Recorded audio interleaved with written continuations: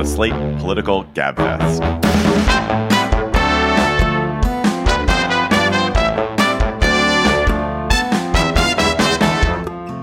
January 4th, 2024.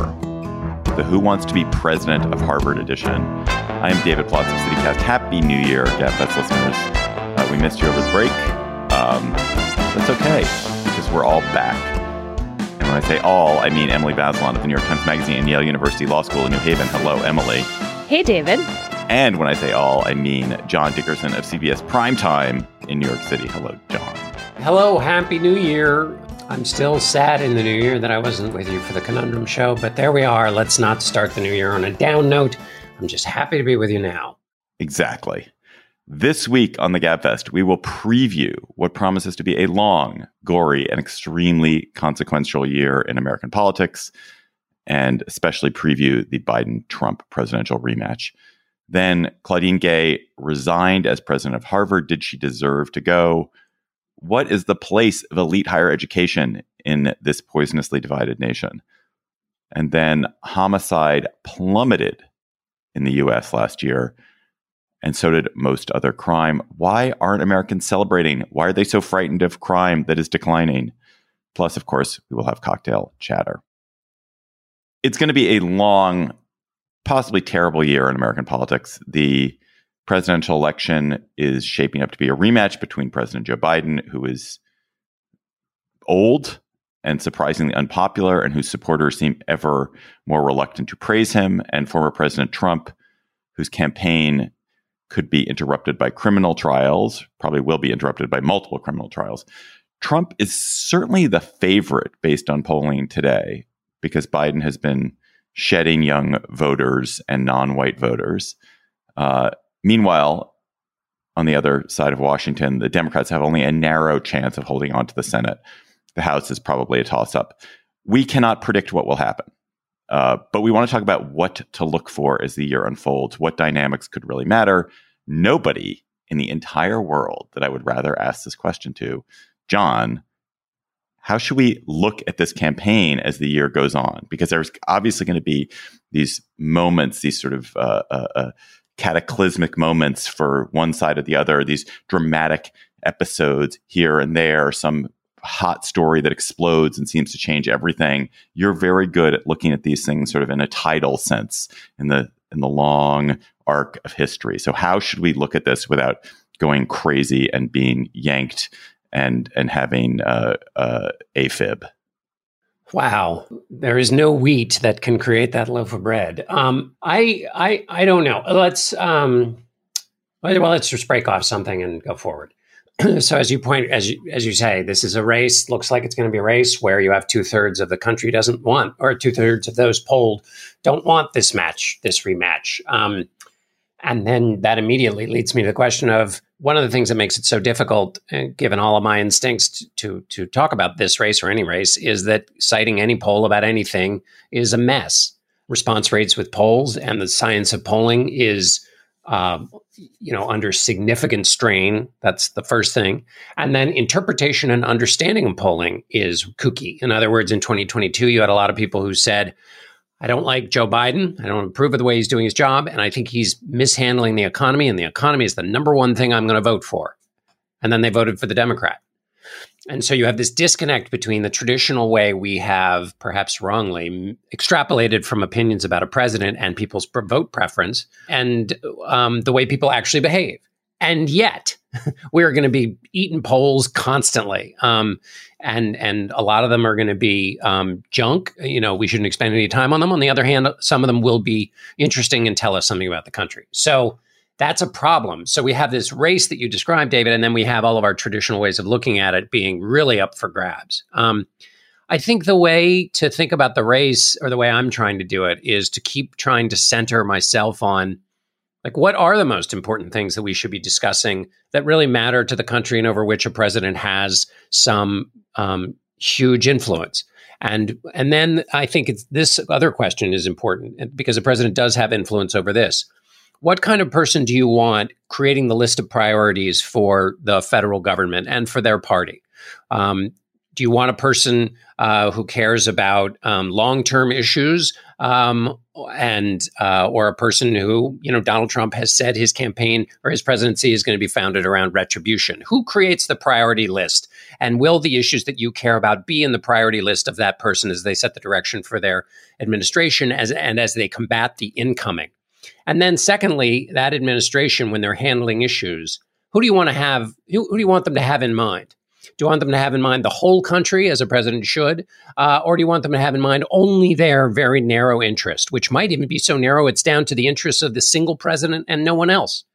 So those are the two things I would try to sort every issue and moment through. And if something doesn't matter relative to those two questions, who is going to create the priority list and who's going to be on your side or the side of the interests you care about in those moments, then discard whatever the hell's being talked about and go find an issue that centers those two questions. And that might help you feel like at least the work you're doing for yourself is more helpful. You just answered that quite beautifully. As a citizen, how can you be involved? I guess I was thinking more as we have a lot of people who listen to this podcast who want to get regular updates on the state of American politics, on the state of the race. Like, how do they watch this campaign without really having myocardial infarctions every week? How do you do that, but still sort of understand what the dynamics are that are shaping it and what matters and what doesn't? What is going to matter and what doesn't? Do the primaries matter? Do the legal skirmishes matter? Does actual news about the economy or crime or Ukraine or Gaza matter? Does Dobbs matter? Yes. Great. Excellent. Okay. You're right. I still, cling to the Citizen's Guide because it's going to keep us from going insane. That's fair point. Very Amanda Ripley of you. Thank you. But there's the world we actually have to live in. Well, I mean, if you want to live in that world, it's basically going to come down to 300,000 or 400,000 voters in, 6-7 battleground states. Forget the rest of the country and look at just what's going to happen in those individual states, and then see if the voters, how are the rhythms of the votes going to go in that state? Is it really all about the base? Is it basically going to come down to the weakness of the Biden coalition as it looks right now, versus the very strong Trump coalition and Trump base? Are the motivators that get the Trump base out, particularly among white evangelicals, which are grievance-infused, where voters have shown a surprising ease, frankly, for those of us who've covered it, for self-interest over country and all the old things they said they used to believe in. That's incredibly powerful. And, is that going to be a stronger motivator for that base than whatever Joe Biden might talk about, whether it's abortion, democracy / the threat from Donald Trump? I think issues like the economy are probably, if you were the Biden campaign, you obviously have to make the case on the economy, but it's very hard. So I would look in, those states, and then is it a question of persuading voters or just turning out voters, and then what arguments are going to turn out those voters the most in those individual states? And I'd love Emily to weigh in on this.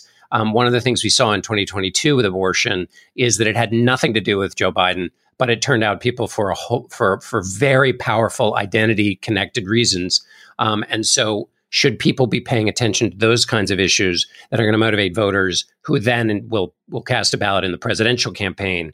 And I would say also keep your eye as a voter on all the institutions that can have that are really up for grabs in this. I mean, the Supreme Court's reputation is really on the line. We've seen recently with the presidents of these Ivy League colleges what can happen when the political moment comes for you. It can devour people and create moments of real change. And so that's the Supreme Court's up for that kind of treatment. The press is up for that kind of treatment. Individual lawmakers could go through that kind of crucible. So that's something also to watch, which is the possible shredding of some of our institutions in pretty quick order and also obviously violence as a result of some of that during this period. Emily, to go to John's question, but I'll expand it. What are the ways you think that Dobbs and abortion, and the legal battles that Trump has and the trials that he's facing could impact the election? How do we watch for how they will impact the election? The Supreme Court is going to hear this big case about abortion pill access. That is a federal issue. It's controlled by the Food and Drug Administration. And also the U.S. Post Office plays an important role in mailing pills, especially into red states. And so that is going to, it should be easy to draw a direct line from that case and abortion access to the presidential election. And then the legal cases play in Trump's favor in the primaries. I think it's entirely uncertain whether that will continue once we're in a general election race and people take it more seriously. Did you guys see this poll from the Daily Mail about how voters describe their choice between Trump and Biden if they have to choose just one word? And then they did word clouds of people's responses, and the top choice for Trump was revenge, which goes with what John was saying about retribution. And the top choice for Biden was nothing, although then it was followed by economy and peace. But it does suggest that the Biden team has some messaging work to do. One of the things that I wonder about is, so we're going to have this campaign where people are going to be exposed to Trump in large quantities in ways that many of us have chosen not to be over the last several years. Like, even though Trump has obviously been a huge figure in the landscape, you can avoid him by just not watching cable news, not paying attention to the things that he does. During the presidential campaign, that will be much harder to do. So people are going to be getting their boluses of Trump every day. And so there's some theory, which is like, oh, that will just remind people of what a terrible, toxic, deadly, disastrous figure he would be. This prospect of him will galvanize them. There's another side to that, which is that I think the huge worry for Biden is just people are not going to come out for him. And there's not enough people who come out against Trump to overcome the fact that Biden is just shedding people who are enthusiastic about his presence, or he's shedding young people of color who might feel an obligation to vote for him, but just don't want to bother to vote. And I guess I'm, as somebody who doesn't want Trump reelected president, I'm so worried that there's no obvious mechanism to encourage these disaffected groups to come out for Biden. And I don't see what that mechanism is going to be as the year goes along. Is there a mechanism, John? Well, I think the mechanism is presenting them with the logical conclusion of a presidency founded on revenge. I mean, first of all, the idea that people wouldn't be shaken by the idea that a presidential campaign and a presidency would be founded around revenge is already a weird world we're in. I mean, in other words, Joe Biden shouldn't even have to come up with a single word. There shouldn't have to be a single word as long as it's not objectionable when your opponent is someone where people so readily associate him with revenge. So that's already sort of shuddering. But I think that probably the strongest route for somebody in Joe Biden's position, where he is an ineffective spokesperson for the things he has achieved, which, by the way, are like particularly for his coalition, it's a big deal, right? He marshaled the forces of government and all of his skills to get stuff passed that's affecting their lives, that's affecting the middle class, that's helping the unions. Like, that's all. He has done all of that through the levers of government, which restore, through the original theory of the case of his presidency, which restore the connection between the public interest and government activity. Like, he's done that. The CHIPS Act, the Inflation Reduction Act. Inflation tamed, unemployment low, crime falling. Yeah, exactly. All that. But he's just a bad messenger for that.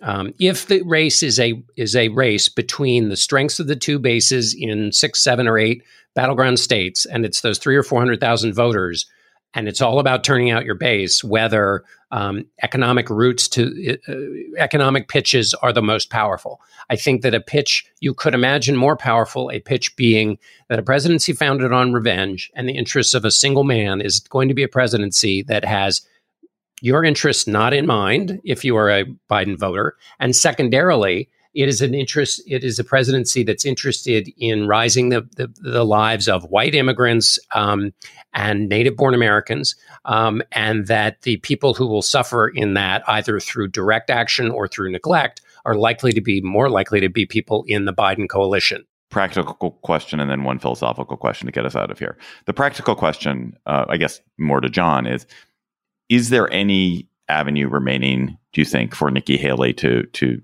nip this nomination away from Trump? Does that path actually still exist? It doesn't appear to exist. Donald Trump is on his way based on what we know from interviews and polling. And if you're going to believe a pollster, Ann Seltzer, who does the polling in Iowa, is one of the best, if not the best. It looks like Trump is on his way to win the Iowa caucuses by more than anyone has ever won it before in Republican politics, including George W. Bush, who in 2000 had no competition from McCain there and was running against, people like Steve Forbes.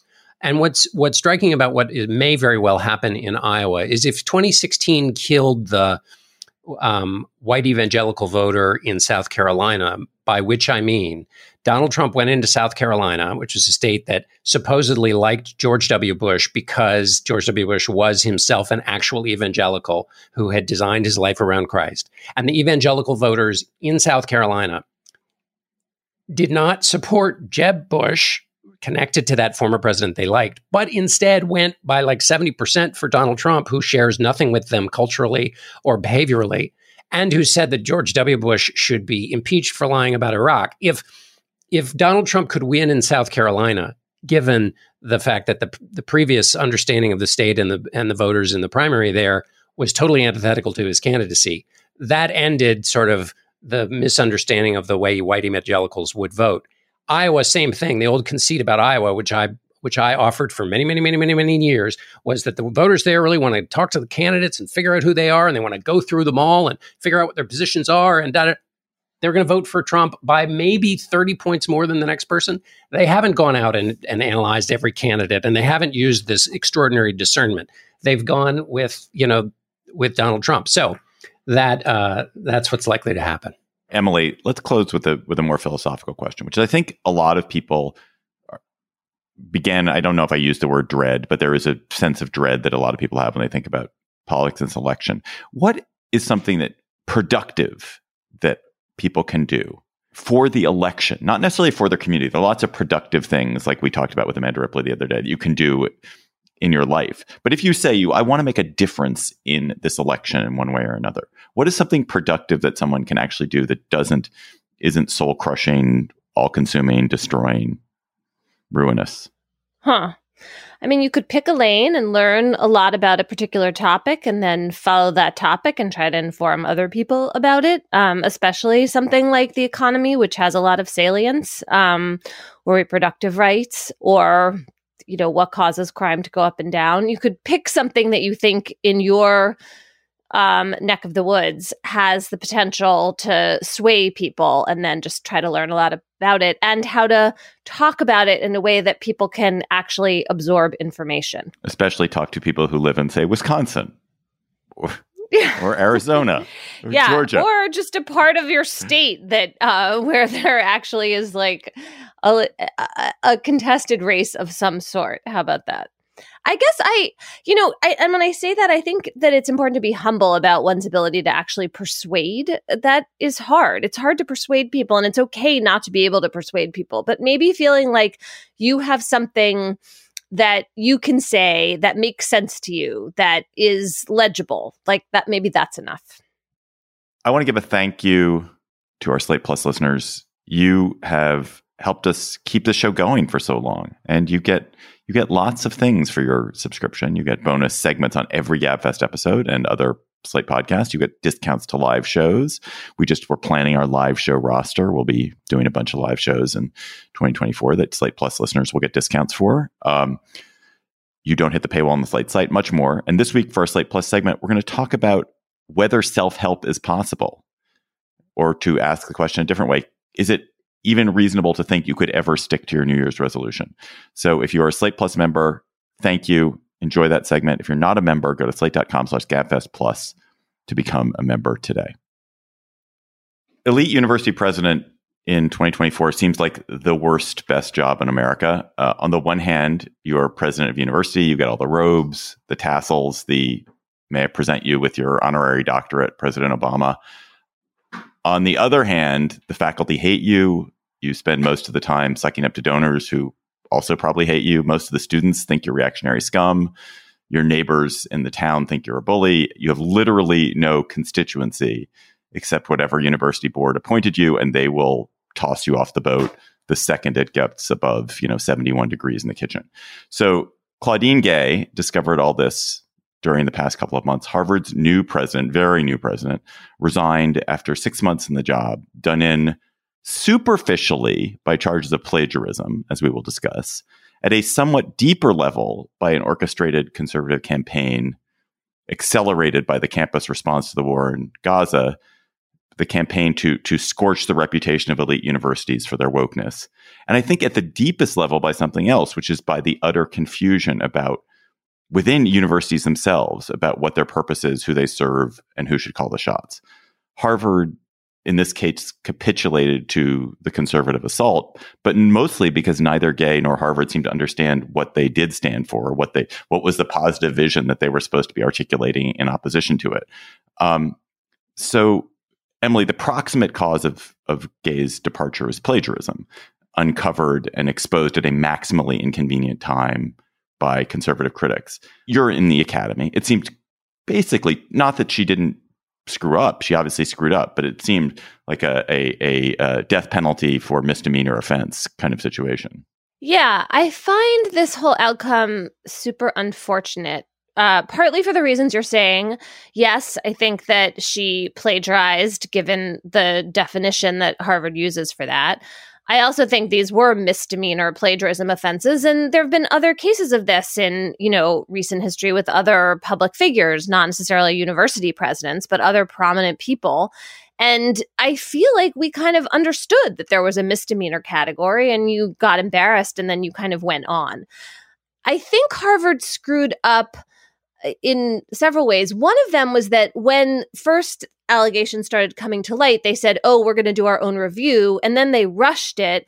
And then they set a standard, which later revelations not from Harvard breached. So in other words, there were other things that she had, like other sentences she had copied without attribution, which were really technical descriptions. I mean, this is all so boring in terms of, it's not idea theft, which is like the felony charge of plagiarism.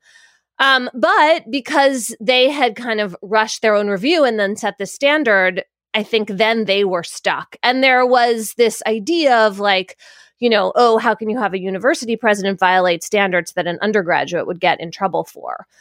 And yet, it's not simple, right? Because of the fire Claudine Gay had also taken for, anti-Semitism on campus and how she'd handled it. I never really understood what she had done that was so bad. Like, yes, her initial statement about the Hamas attacks in Israel was kind of weak. That was true of basically almost every university president, right? Like the universities froze with this incredibly divisive issue that had implications for speech on campus, was totally open for conservatives expanding their attack because now there are all these Jewish people who are angry about the way the campuses are handling protests by students. The students are pushing back. It was a big, giant mess.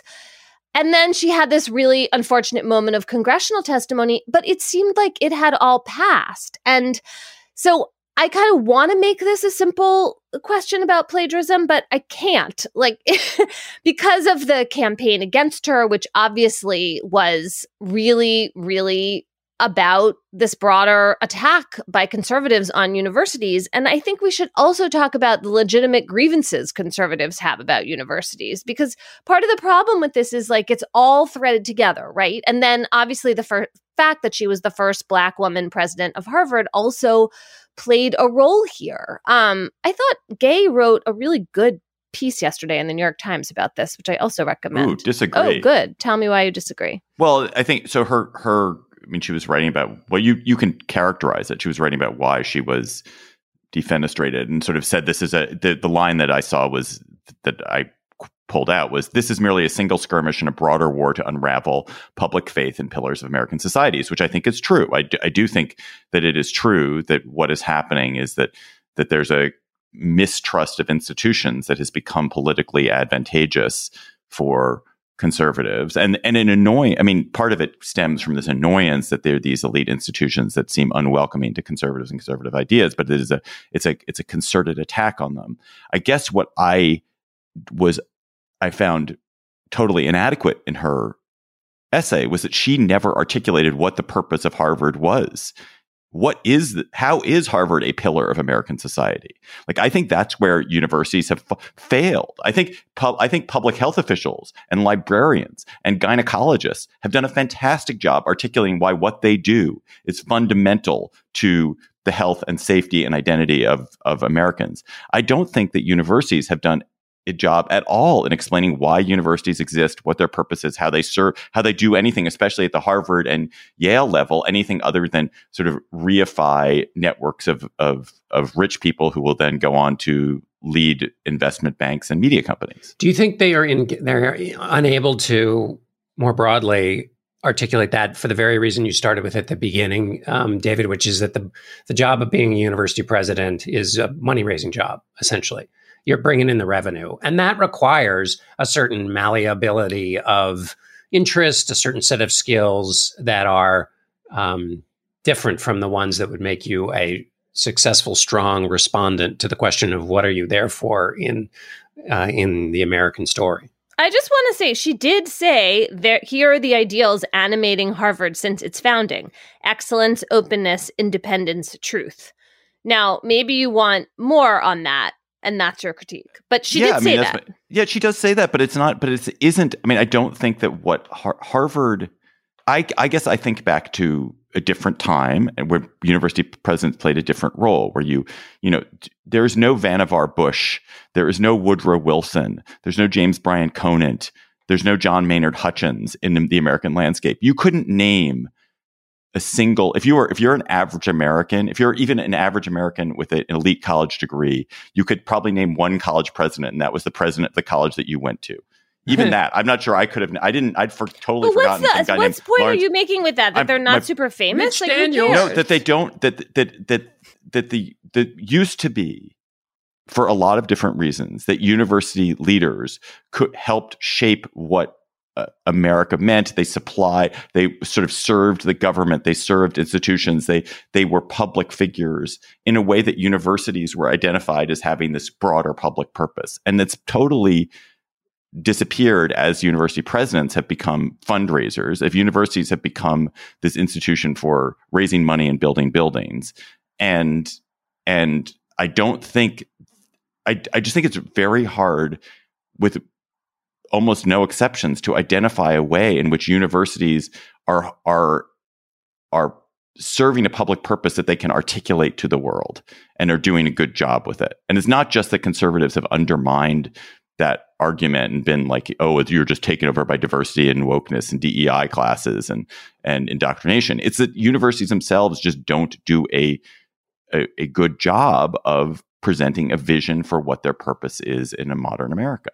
I find myself in this odd position of wanting to defend the academy, which I usually don't. Please do it. This is hard because usually I'm on the other side of this argument. Okay, so universities in a lot of ways have become big ones, research, particularly science research or medical institutions with a college kind of attached to them, right? Because that's where so much of the engine of the money coming in is. However, they are still doing amazing, important, incredible research in instances. They are training future leaders, educating people, making sure that, the American economy has people who have critical thinking and all the other skills they should be having. So if you're thinking about universities writ large, I feel like it's really important not to just discount all of that. The big private universities have some serious hypocrisy going on in the middle of them, right? Which is all of this wealth and fundraising going to a relatively small number of people writ large in the country, and having it be more and more dominated by liberals and moderates, and feeling inhospitable to conservatives because of the low number of faculty and students who identify as conservatives. And so I think what seems to me real is that they don't have the same kind of bipartisan appeal that they used to, and that's the sort of legitimate part of the conservative grievance. And I wonder if in the soul searching, which should happen, whether it does or not, part of what we should be seeing here is a way to try to increase the, conservative presence on universities so that people have some buy-in. Now, I don't want that to read as like some big sop to Chris Rufo, because I don't think this attack was a good faith attack, right? I think what Chris Rufo, who was one of Claudine Gay's main critics, did with kind of demonic genius was to be a person who, it's not clear to me he particularly has high standards, but the university, the institution's still laying claim to high standards. And so then when you call the institution on its own standards, which in this case was plagiarism, you get what you want on the back of this larger campaign. And that, I thought, was what Gay did a really good job of talking about in her essay in the New York Times this week. I mean, I think your point, Emily, that universities as a whole, American universities are still where people aspire to go from around the world, and great American research universities are accomplishing an enormous amount of good. But when you think about the kind of brand names of elite education, the Harvards, the Yales, MIT, Stanford, Penn, Princeton, there is this way in which they have become so, I feel like they're so removed from the public life that they're cloistered, they're monasteries, utterly disconnected from all the huffing and puffing and toing and froing that the rest of the country has to do all the time. I guess that they've lost a sense of connection to the country as a whole, and instead have barnacled themselves to this world of elite globalism and overclassness. And as somebody who's like completely in that world, like, I guess I don't care. I mean, it's like fine, I guess, but I really worry at how disengaged and disconnected these institutions, the students that go to them, are from everything else that's happening. And I guess politics is part of it, but I don't think politics is all of that. I don't think it's just that they don't have conservatives. That's one piece of it, but it's also just a sense like that they exist to monastery is the closest thing I can think. Well, I'm just going to break off the piece that I can, or where I feel some confidence. The first is this was an upheaval in American. I think you can say this, an upheaval in American public life, because I think it also affects MIT and Penn. And someone should tell me whether what happened at Penn with its president, who did not have a plagiarism issue and was forced to step down faster, what that tells us or doesn't tell us about Gay, who looked like she was going to make it through this, frankly, before the second round of plagiarism. So was it that she was ultimately forced out because of her race, or that she wasn't forced out earlier because of her race? And what are the arguments for and against both of those things? But that's not my area of strength. What I would like to say is the following. One, this is a huge moment in American political life driven by don't know if they're conservatives. I guess let's call them conservatives for the purpose of this, where Donald Trump wasn't really involved at all. And that's interesting to me, because we've always talked about how much is Donald Trump driving the brand of politics that he excels in, and how much of it is growing up with entrepreneurial people who are seeking a route to glory through a kind of Trump model, and how much does that exist outside of him? In this case, it did. Secondly, if you took the people who successfully waged this campaign, the standard of purity that they apply to a university of president, let's apply that sense of rigidity, or maybe just 1/10 of that sense of rigidity, to a standard in another job. So the question would then be, is it okay for a person who swears an oath to the Constitution to shred the Constitution and then be rewarded with a second term for doing so?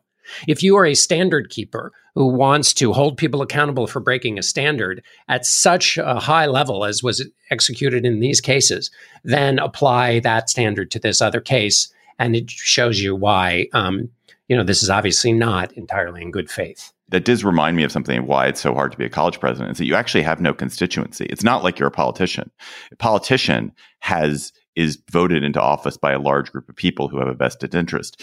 A college president is chosen by some tiny little who can then force you to resign if they don't support you anymore, as opposed to like I kept thinking, why did Ralph Northam, the former governor of Virginia, get to stick around after his humiliation? And that's the difference. It's what you just said. Yeah, and so when you don't have a constituency, you just out of luck. I mean, Emily, I guess you get the last word here because you're so yeah. wise. I mean, I think race plays out in this case in different ways, right? I mean, it made Gay vulnerable to this critique that her scholarship was thin and that she was elevated above the thinness because Harvard wanted to hire this Black woman as its first president. I mean, obviously, that's first of all, why is it that we think like being an excellent college president does not necessarily mean that you are the leader in your field? And I also don't think it's true that every former Harvard president was some towering giant in their field. And I can think of some giants in their fields I know around Yale University. I would definitely not running the school. So, and she was, by reports, a really good dean of the faculty in arts and sciences, which is an important job at university. So I find that whole confection of complaints about her in a kind of anti-affirmative action way to be uncompelling in the end.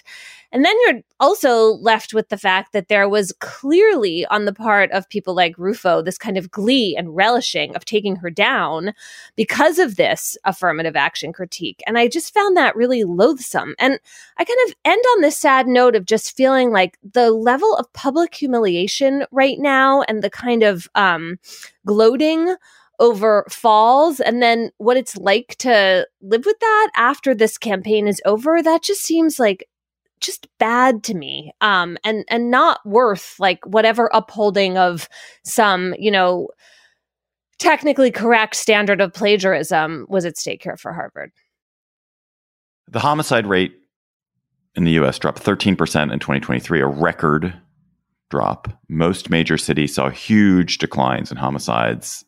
And the decline means that 2,000 fewer Americans were killed than would have been had we maintained the 2022 rates. There was also a significant decline in other major crimes, taking us down to 60s levels in things like property crime. The crime drop was in suburbs, in cities, and rural areas. It was all over the country. It is unalloyed good news. And yet, we are not feeling it. According to 80% of Americans, crime is rising. More than 90% of Republicans believe that. Nearly 60% of Democrats believe it. There is a vibe crime wave the way there is a vibe recession. It is fascinating, both as a kind of issue, why homicides have dropped, but also why people don't sense it.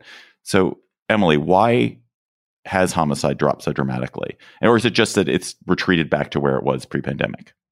I think it's retreating back to where it was pre-pandemic. I think it turns out that 2020 to 2022 were an aberration from this pattern of homicide dropping from these terrible highs that we had in the 80s and 90s and other violent crimes as well.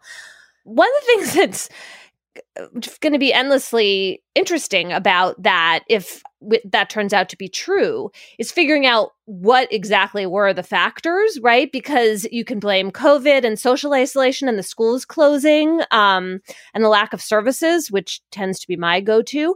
You can blame the courts closing down and fewer people going to jail if you're more kind of punitively minded and think the legal system needs to grind on in order to prevent crime. Or you can blame the protests, right? And the idea that the police were forced or coerced into not doing their jobs.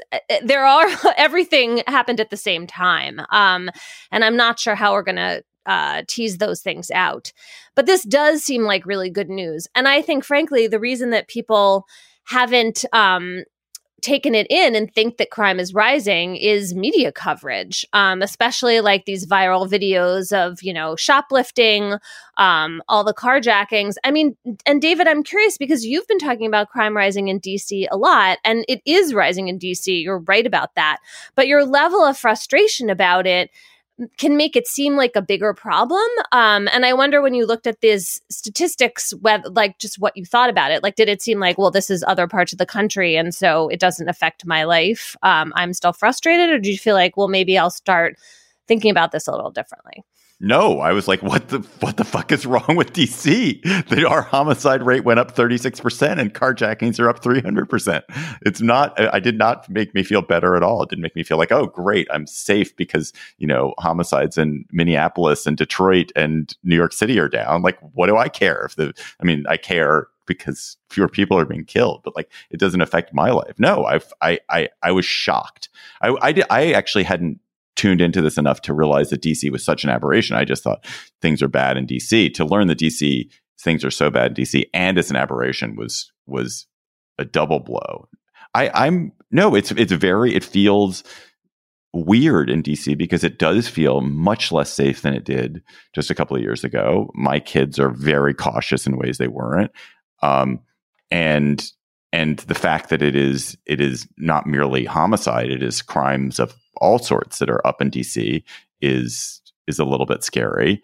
And I am perplexed and flummoxed that what works in what seems to be happening in other cities is not happening. I don't know whether that's a failure of policing, a failure of non-policing services here, or that there's something fundamentally different about DC that makes it not able to return to the way things were before. I mean, I do know that DC has this enormous absenteeism problem in public schools, which I feel like must be a contributor. Yeah, but that's not specific to DC. I guess we that's still true. Have that problem. Yeah, I guess DC's. Maybe it just felt like it's particularly bad here, but maybe you guys are right. I don't know. No, I don't. It didn't make me feel better. I mean, I'm glad for the country, but it didn't make me feel better about my own life. Yeah, I wonder as a press matter if one can even talk about the press as a collective anymore, which you can't really. But to your point, Emily, you have one arm of the public information structure that exists to basically freak people out about crime, and where these new homicide figures have probably not even been reported. And then you have what I would call the traditional media, which has all kinds of flaws on its part too, which is the laziness of covering. Crime is very easy to cover. It's, there are pictures. It gets people to tune in. Of crime of all sorts. Look at how much of the Epstein names were covered when they came out, even when nobody knew what the names were or how they were associated to Epstein. It was just like, everybody's going to tune into this, and we'll just kind of say that releasing these names doesn't necessarily mean they were involved with Epstein, but all the energy of our coverage and all of what we're trying to attract you to watch is to find out whether they really were connected. Like, the energies of modern coverage of crime in even responsible media would seem to exacerbate this problem. And so the question then is, like, would it have been more useful if more of the energy were spent trying to get at those causes that you were talking about, Emily, which are multifactored and really interesting, that led to this spike. But I guess we never really get there. If you were a leader in a city, or you're a national leader, and you wanted to try to correct this narrative and try to align people with what's actually happening, what should you do, Emily? I mean, I think you should talk about the numbers going down. I just went to the inauguration for the mayor of New Haven, and he talked about, and so did the police chief, like the actual numbers and what they are trying to do to address them. I thought there was this really interesting example of that from San Antonio, in which the police chief was talking about how the city's computer-aided dispatch system identified the parts of the city with the highest numbers of violent crime calls, and even the days and times when the calls were going up. And then they just parked police cars at that location with their emergency lights on for 10 to 15 minutes. So they weren't stopping people. They weren't making arrests. They were just like showing up in these hot spots. That is like pretty time-tested strategy at this point, that you can kind of think of policing sometimes as being like scarecrows, where you just are present. You don't have to do the things that necessarily involve like scooping up a lot of people, potentially violating their constitutional rights with racial profiling, arresting them, all the punitive measures. You just have to kind of be there. So I liked that example. And I would add, although this is a little obtuse, but is to say, in this context, these numbers are going down, and that's amazing. But if you don't want those numbers to go up again, let's think of some of the lingering effects of those inputs that cause numbers to spike. Which is to say, look at what's happened and the long-term and generational effects of educational decline during the pandemic, and kids who are a year behind, a year and a half behind where they should be, in some number of years, if they don't have opportunity or aren't brought back up to speed, are likely to be more ripe for crime activity than not. Let us go to cocktail chatter when you guys are, walking cavalierly, coolly, calmly through the streets of your city at night, unworried about crime, drink in your hand. Probably not with a drink in your hand, because that's probably a public offense and you probably get arrested for that. But you're chattering, carefree. What will you be chattering about, John Dickerson? I was struck. I was about to say literally, but I was not physically assaulted. But I was struck by a picture of a gentleman named Robert Cornelius. I can't remember how I came across it, but Robert Cornelius appears to have been the person who took the world's first selfie. It was a self-portrait taken in 1839, and we'll post a link to it, or you can just search for it on the Library of Congress. He was 30 years old, and he was in his family ran a gaslighting business, and he set up a the most primitive camera, and stood there for 15 minutes. Which is what you had to do. You had to remain essentially motionless for the photograph to take. And the picture feels first of all, he looks like a barista in Brooklyn. But it's just kind of haunting to look back into 1839. And there's something just quite modern about this picture. And also the idea of a person standing still for what probably felt like a maybe stupid, frivolous, or maybe he knew what he was doing. I don't know. I found it very transporting. Anyway, so there you go. Go check out this picture by Robert Cornelius, the first selfie ever taken in 1839. There's this thing about photographs. There was an exhibit at the National Gallery maybe 10 years ago of early snapshots, like brownie camera snapshots. And these were photos that must have been taken like 1920s and 30s. And my overwhelming sense about walking through that exhibit was everyone in this photo is dead. Yeah. now. Oh, yeah. Everyone is dead, which you don't feel with a painting, because the painting is already in this other medium. It's already sort of an alienating medium that you don't really think about it. But when you see photographs of people, there is this way in which you assume, because it's a relatively new technology, you assume like, oh, this person is right here with me. They're here. They're around the corner. I could give them a phone call or something. But they're all dead. Photographs have death in them from the minute you take them. They are an attempt to stop and capture the march of time, which has as its most signature aspect the fact that we will all die. Happy holiday, everybody. Enjoy your cocktail, because it's all a single straight line to the grave, pal. Yeah. Emily, drink yourself into the grave here, Emily. Yeah, I've been fascinated this week by the Israeli Supreme Court's decision to strike down the first part of this judicial overhaul package that this very right-wing government in Israel led by Benjamin Netanyahu passed. It's an 8-7 decision to strike down what was an effort on the government to curb the court's power to strike down an act of government for being unreasonable. So in other words, there was this reasonableness standard that the court could apply, particularly in cases where someone became a cabinet minister but had like a history of corruption, for example. That was the thing that got part of what got the Netanyahu government extremely exercised. So it can seem sort of technical, but it's important. And one larger part of the ruling was that 11 of the 15 justices, so a supermajority, said that the court has the power, generally speaking, to strike down what's called a basic law in Israel, which is essentially at this point like a quasi-constitutional amendment to Israel's quasi-constitution. And so it's a way of the courts it's the way for the court to assert its role in a democracy with not a lot of checks and balances. It's a pretty fragile democracy, and the court is saying, for reasons of separations of powers and to make sure that we hold on to the democracy in the long term, we need to make sure that the court can override an act of government that seems like it's at odds with Israel's quasi-constitution, Israel's basic values of being a Jewish and democratic state. And it can do so in part because these constitutional amendments can pass with just a bare majority of the Knesset.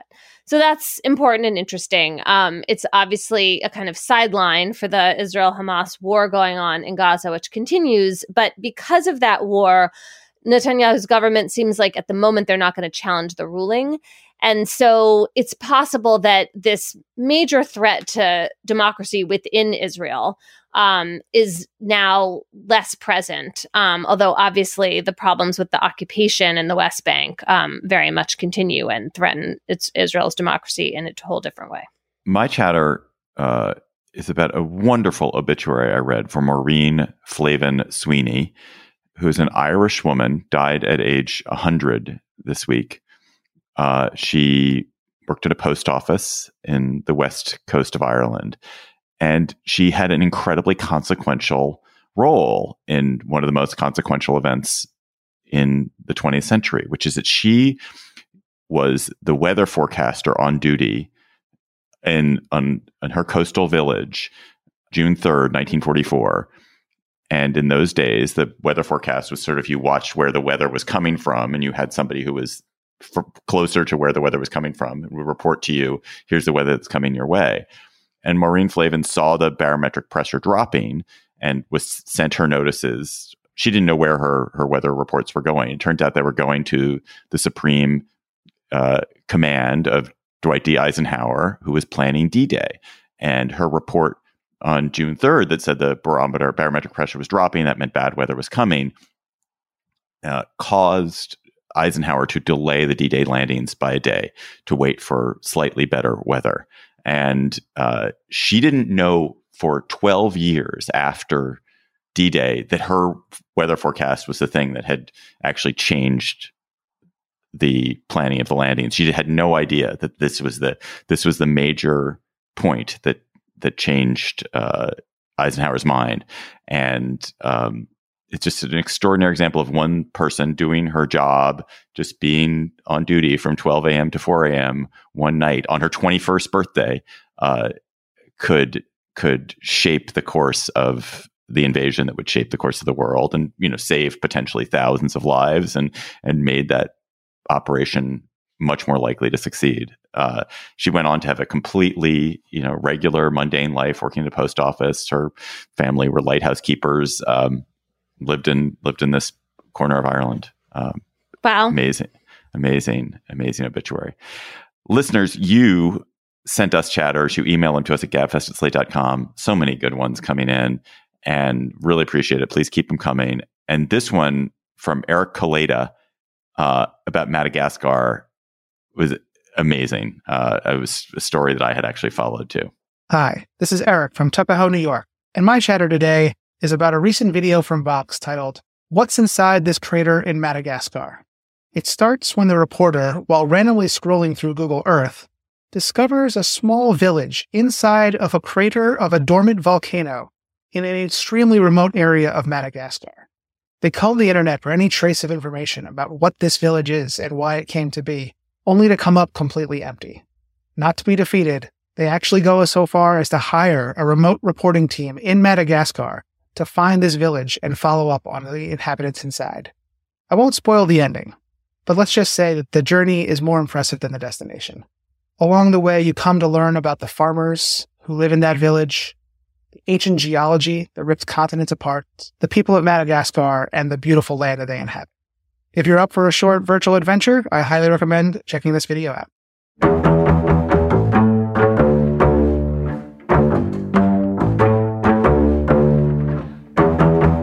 That's our show for today. The Gabfest is produced by Shana Roth. Our researcher is Julie Hugan. Our theme music is by They Might Be Giants. Ben Richmond is Senior Director for Podcast Operations.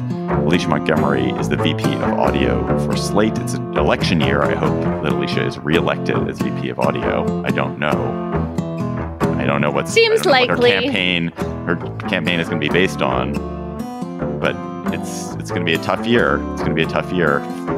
I don't even know who's ahead of the ticket. Who's the president of audio for Slate? For Emily Bazelon and John Dickerson, I'm David Plotz. Thanks for listening. We'll talk to you next week.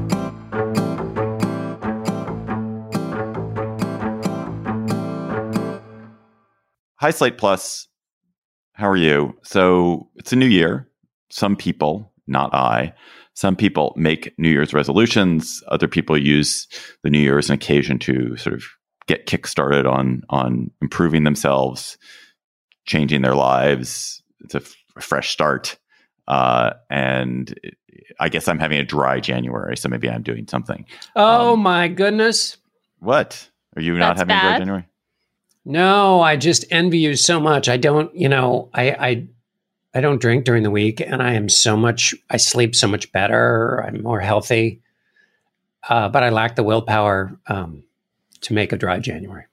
I admire your willpower. I don't have that much willpower. Only got a little bit of willpower. Does it include edibles?